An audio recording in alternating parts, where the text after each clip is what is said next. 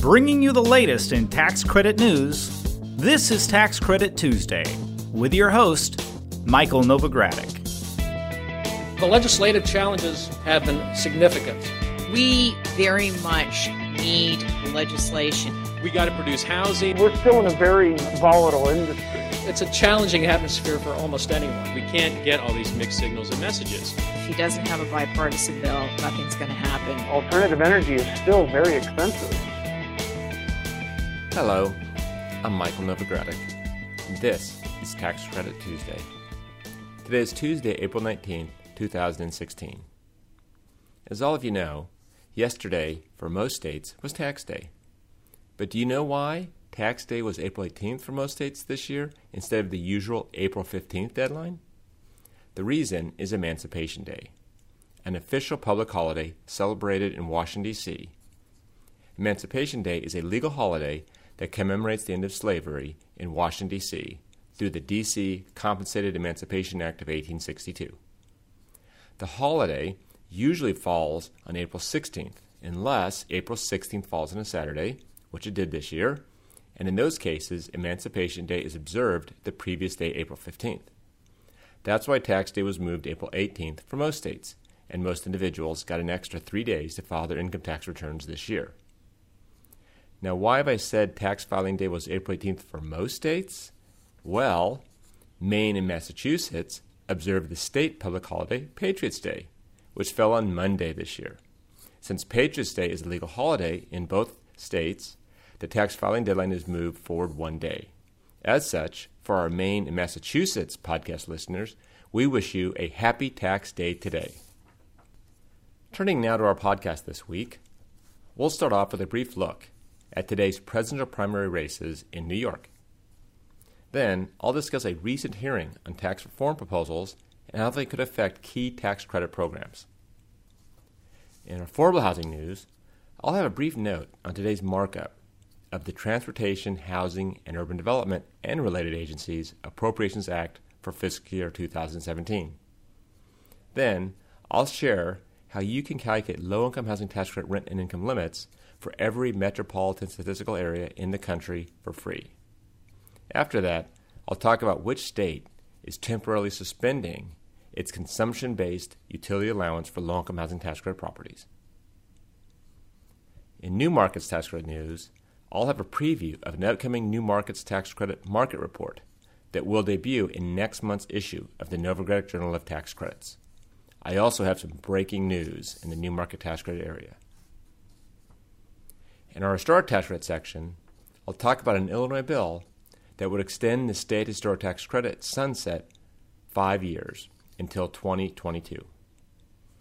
And we'll close out with the renewable energy tax credit news, where I'll talk about the status of a potential vehicle for renewable energy investment tax credits to be extended for certain clean energy technologies. I'll also discuss a new report on how renewable energy production tax credits have helped increase wind energy jobs across the country. If you're ready, let's get started. In general news, today's a big day for presidential candidates. New York State will hold both its GOP and Democratic races.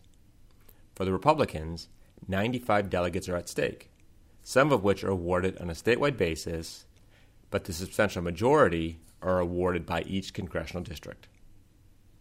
For the Democrats, there are 247 delegates, all awarded proportionally. Hillary Clinton has a big lead in the polls over Bernie Sanders and is widely expected to win the state, a state that she represented in the United States Senate. Donald Trump has an even larger lead over his Republican rivals, and he is expected to win as well. It appears that the central question for Trump is whether he'll win statewide by more than 50%, such that he would win all the delegates awarded statewide. Similarly, for each congressional district that he or any other candidate wins by more than 50%, they'll receive all 3 delegates. Otherwise, the leading candidate in a congressional district receives 2 delegates and the runner-up receives 1. Follow me on Twitter for the latest updates. In other news, the House Subcommittee on Tax Policy last week held a hearing on legislative proposals for reforming the current income tax system. One witness, was Representative Bob Goodlatte, a Republican from Virginia. Goodlatte introduced the Tax Code Termination Act that would sunset the current tax system by the end of 2019. And the reason for that sunset is to force Congress to act to reform the tax code. Now, Representative Roger Williams, a Republican from Texas, also testified. Williams introduced a package of proposals that would lower the corporate tax rate to 20% and make bonus depreciation permanent at a 100% expensing level. Another witness at the hearing was Thomas Barthold, the Chief of Staff of the Joint Committee on Taxation. Now, the subcommittee's chairman, Charles Boustany, and ranking member Richard Neal asked Barthold to explore key considerations in broad-based tax reform. More specifically, they asked Barthold to review the Tax Reform Act of 2014 for the kinds of choices that can be made in fundamental income tax reform. Now, you may recall the Tax Reform Act of 2014 never became law, but it was introduced by former Ways and Means Committee Chairman Dave Camp in the 113th Congress. Now, the Tax Reform Act of 2014 would have retained the low-income tax credit with a modest approximate 5% increase in 9% allocations. However, it eliminated tax on bonds and contained other harmful provisions. The Tax Reform Act of 2014 also would have repealed the historic tax credit and renewable energy tax credits and was silent on the new markets tax credit. Now, obviously, the Tax Reform Act of 2014 is no longer an active piece of legislation. But the fact that subcommittee leaders asked the Joint Committee on Taxation, or JCT, to re-examine the proposal is telling. Considering that 2016 is an election year, it's unlikely that these or any other tax reform bills will gain much traction until the year 2017 or later. Still, these discussions can be significant to the extent that they affect the direction of the longer tax reform effort. And that's because changing one part of the tax code can have unintended and sometimes compounded effects on other parts of the tax code. An example of this? Reduced marginal tax rates combined with extended depreciation lives can greatly reduce the tax benefits of low-income tax credit investments because the value of depreciation expense deductions would be reduced. Now, this is according to a report by us here at Novogradac & Company on the possible effects of corporate tax reform on low-income tax credit equity. The report found that the reduced value of depreciation expense for 9% credit investments would lead to an estimated loss of between $348 million and $619 million in investor equity. And losing that amount of equity means losing from 2,700 to 5,700 apartments a year or more. Now, the same would happen for 4% taxes and bond investments. The Novogradac report found that lower corporate tax rates and longer depreciation periods can reduce 4% tax and bond equity by $167 to $244 million or more. Combined, these proposals could cause upwards of $1 billion of tax equity to be lost. Now, the bottom line is that lawmakers must be careful when making changes to the tax code and understand the derivative consequences.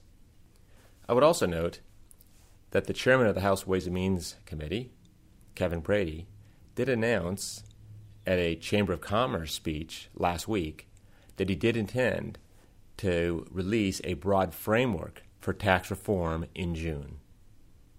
So as we've been saying for many years now regarding tax reform, stay tuned. In affordable housing news, I have a quick update from the Senate Appropriations, Transportation, Housing, and Urban Development and Related Agencies, or THUD, subcommittee.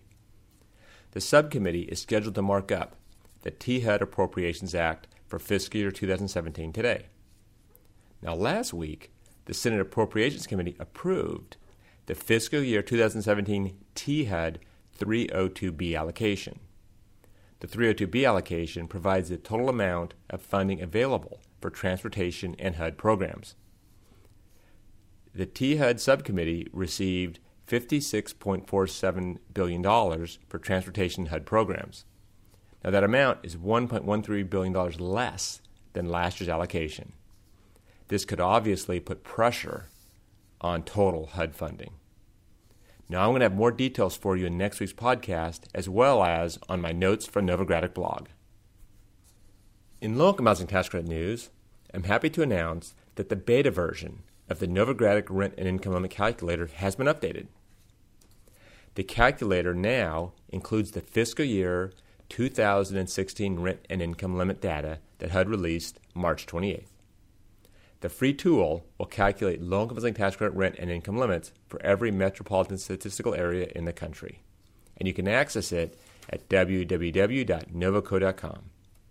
Also, there's an enhanced version available that allows users to save property-specific data such as rent floor elections, AMGI percentages, and place and service dates.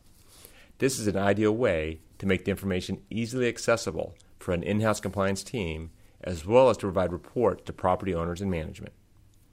To learn more about the new rent and income limits or the enhanced rent and income limit calculator, please contact my partner Thomas Stagg in our Metro Seattle office. In state-level news, the Ohio Housing Finance Agency, or OFA, will temporarily suspend the use of a consumption-based utility allowance for low-income housing tax credit developments. OFA said it would take this opportunity to explore using a model or complementary approaches. OFA's goal is to ensure that its processes are inherently efficient and effective for the affordable housing industry. Ohio's utility allowance policy has been in effect since 2009 to assist owners with two main objectives. First, the policy rewards owners who develop energy-efficient properties with lower utility costs. And second, it helps to ensure that tax credit communities are sustainable and viable by allowing additional cash flow due to savings from the utility allowance. Effective July 1st, new requests for a consumption-based utility allowance will not be accepted. Those seeking the OFA-approved consumption-based utility allowance will need to use another method as outlined in the policy. Owners who have requested a consumption-based allowance before July 1st are exempt from this suspension. Now, the reason for the policy suspension was a recent audit. OFA's internal audit office audited the Office of Program Compliance over its current utility allowance policy. Now, auditors found no evidence of noncompliance, but auditors did recommend exploring and potentially implementing a consumption-based utility allowance model.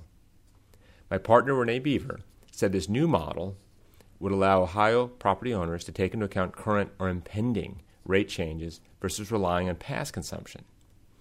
Portfolios have been using consumption-based analysis to reflect a much truer picture of utility allowance usage for allowance purposes.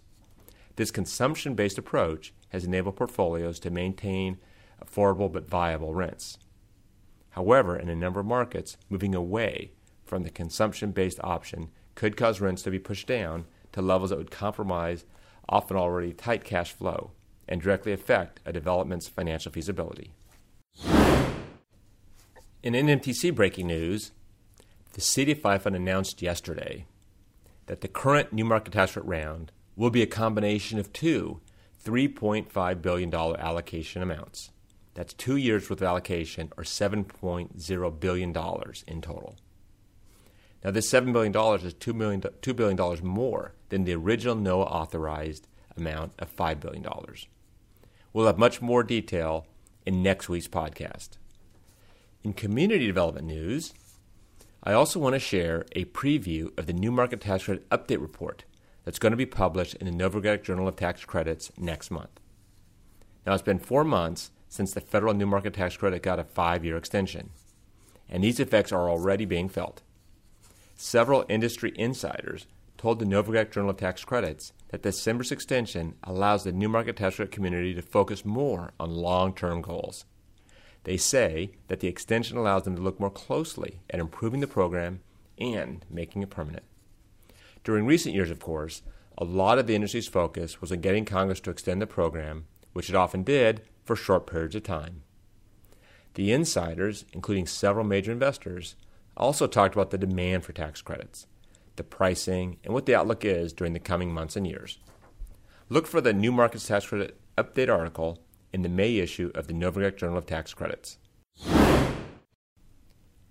In historic tax credit news, a bill was recently introduced to extend Illinois' River Edge Historic Tax Credit Program. The program provides a 25% credit for the restoration or preservation of an historic structure located in a river edge redevelopment zone. State-designated river edge redevelopment zones are areas adjacent to rivers in Illinois that are in need of environmental and economic redevelopment. The state designation makes them eligible for certain tax credits and deductions. Properties can be eligible for the River Edge Historic Tax Credit Program if two things happen. First, rehabilitation expenditures must equal or exceed $5,000, and second, rehabilitation expenses must exceed 50% of the purchase price of the property. Illinois House Bill 3566 would extend the program for 5 years, sunsetting on January 1, 2022, as opposed to the current sunset of January 1, 2017. The bill also notes that if the amount of the credit exceeds the tax liability for the year, then the excess may be carried forward and applied to the tax liability of the 5 taxable years following the excess credit year. Taxpayers who are eligible to claim the credit may transfer all or any portion of the credit to any individual or entity within 1 year of when the credit is awarded. However, the tax credit may not be transferred more than once. Now, the bill would become effective immediately upon the governor's signature. House Bill 3566 has been re-referred to the House Rules Committee.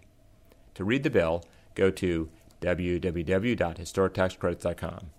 And if you have any questions about the bill, feel free to reach out to my partner, Tom Boscia, in our Cleveland, Ohio office.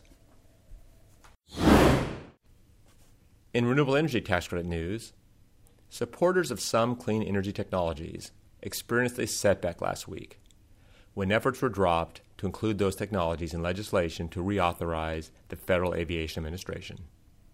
Supporters had hoped that renewables that were not included in December's legislation to extend the investment tax credit would be added to the FAA bill. The credits for those technologies now face a December 2016 expiration date.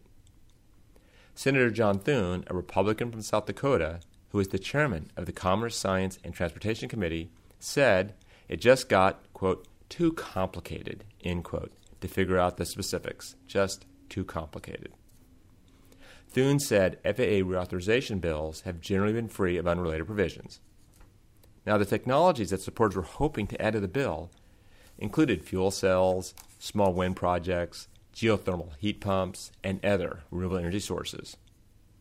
As I mentioned in this podcast, there is a difference of opinion as to why those technologies were left out of the extenders bill last December. Democrats in Congress said it was an oversight, but not everyone agrees. In recent weeks, Republicans have been lobbied by a group of 34 conservative organizations that oppose the extensions. Republican leaders have been reluctant to say why the provisions were left out or whether they consider it a drafting error. Whatever the reason for omitting those technologies from the extenders bill, the fact remains they still face a December 2016 expiration date. It's unclear how supporters of the renewables will work to get the provisions extended.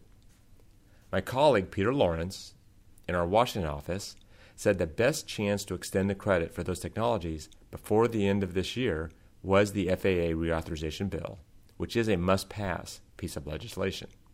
I should say must-pass piece of tax legislation. He notes there's some talk of having a year-end tax extenders bill, as Congress has done in the past. But since Congress made some of the most prominent extenders permanent in last year's year-end tax bill, there isn't the same urgency to have a extenders bill at the end of this year. In other news, wind power supported a record number of jobs at the start of this year. This, according to a report issued last week by the American Wind Energy Association, or AWEA. The report said that 88,000 Americans had jobs in the wind industry as of January. That's a 20% increase over the previous year. Wind also was the leading source of new generating capacity last year.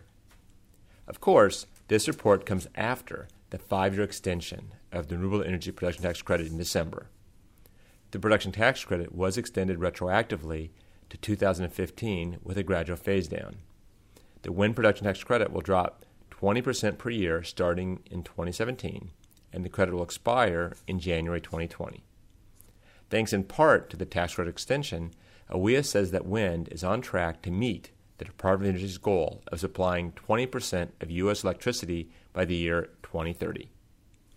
The report predicts the workforce for wind may grow to 380,000 jobs by that time, 4 times the size it is now. According to the Bureau of Labor Statistics, wind turbine technician is the fastest growing profession in the United States. There are nearly 9,000 wind turbine technicians in the nation today. Wind industry job figures are up across the nation. Now, can you guess which state has the most commanding lead? I'm sure many of you correctly guessed that Texas has the most wind energy employees by far, 24,000. And which state is second? Oklahoma, with 7,000 employees in wind power.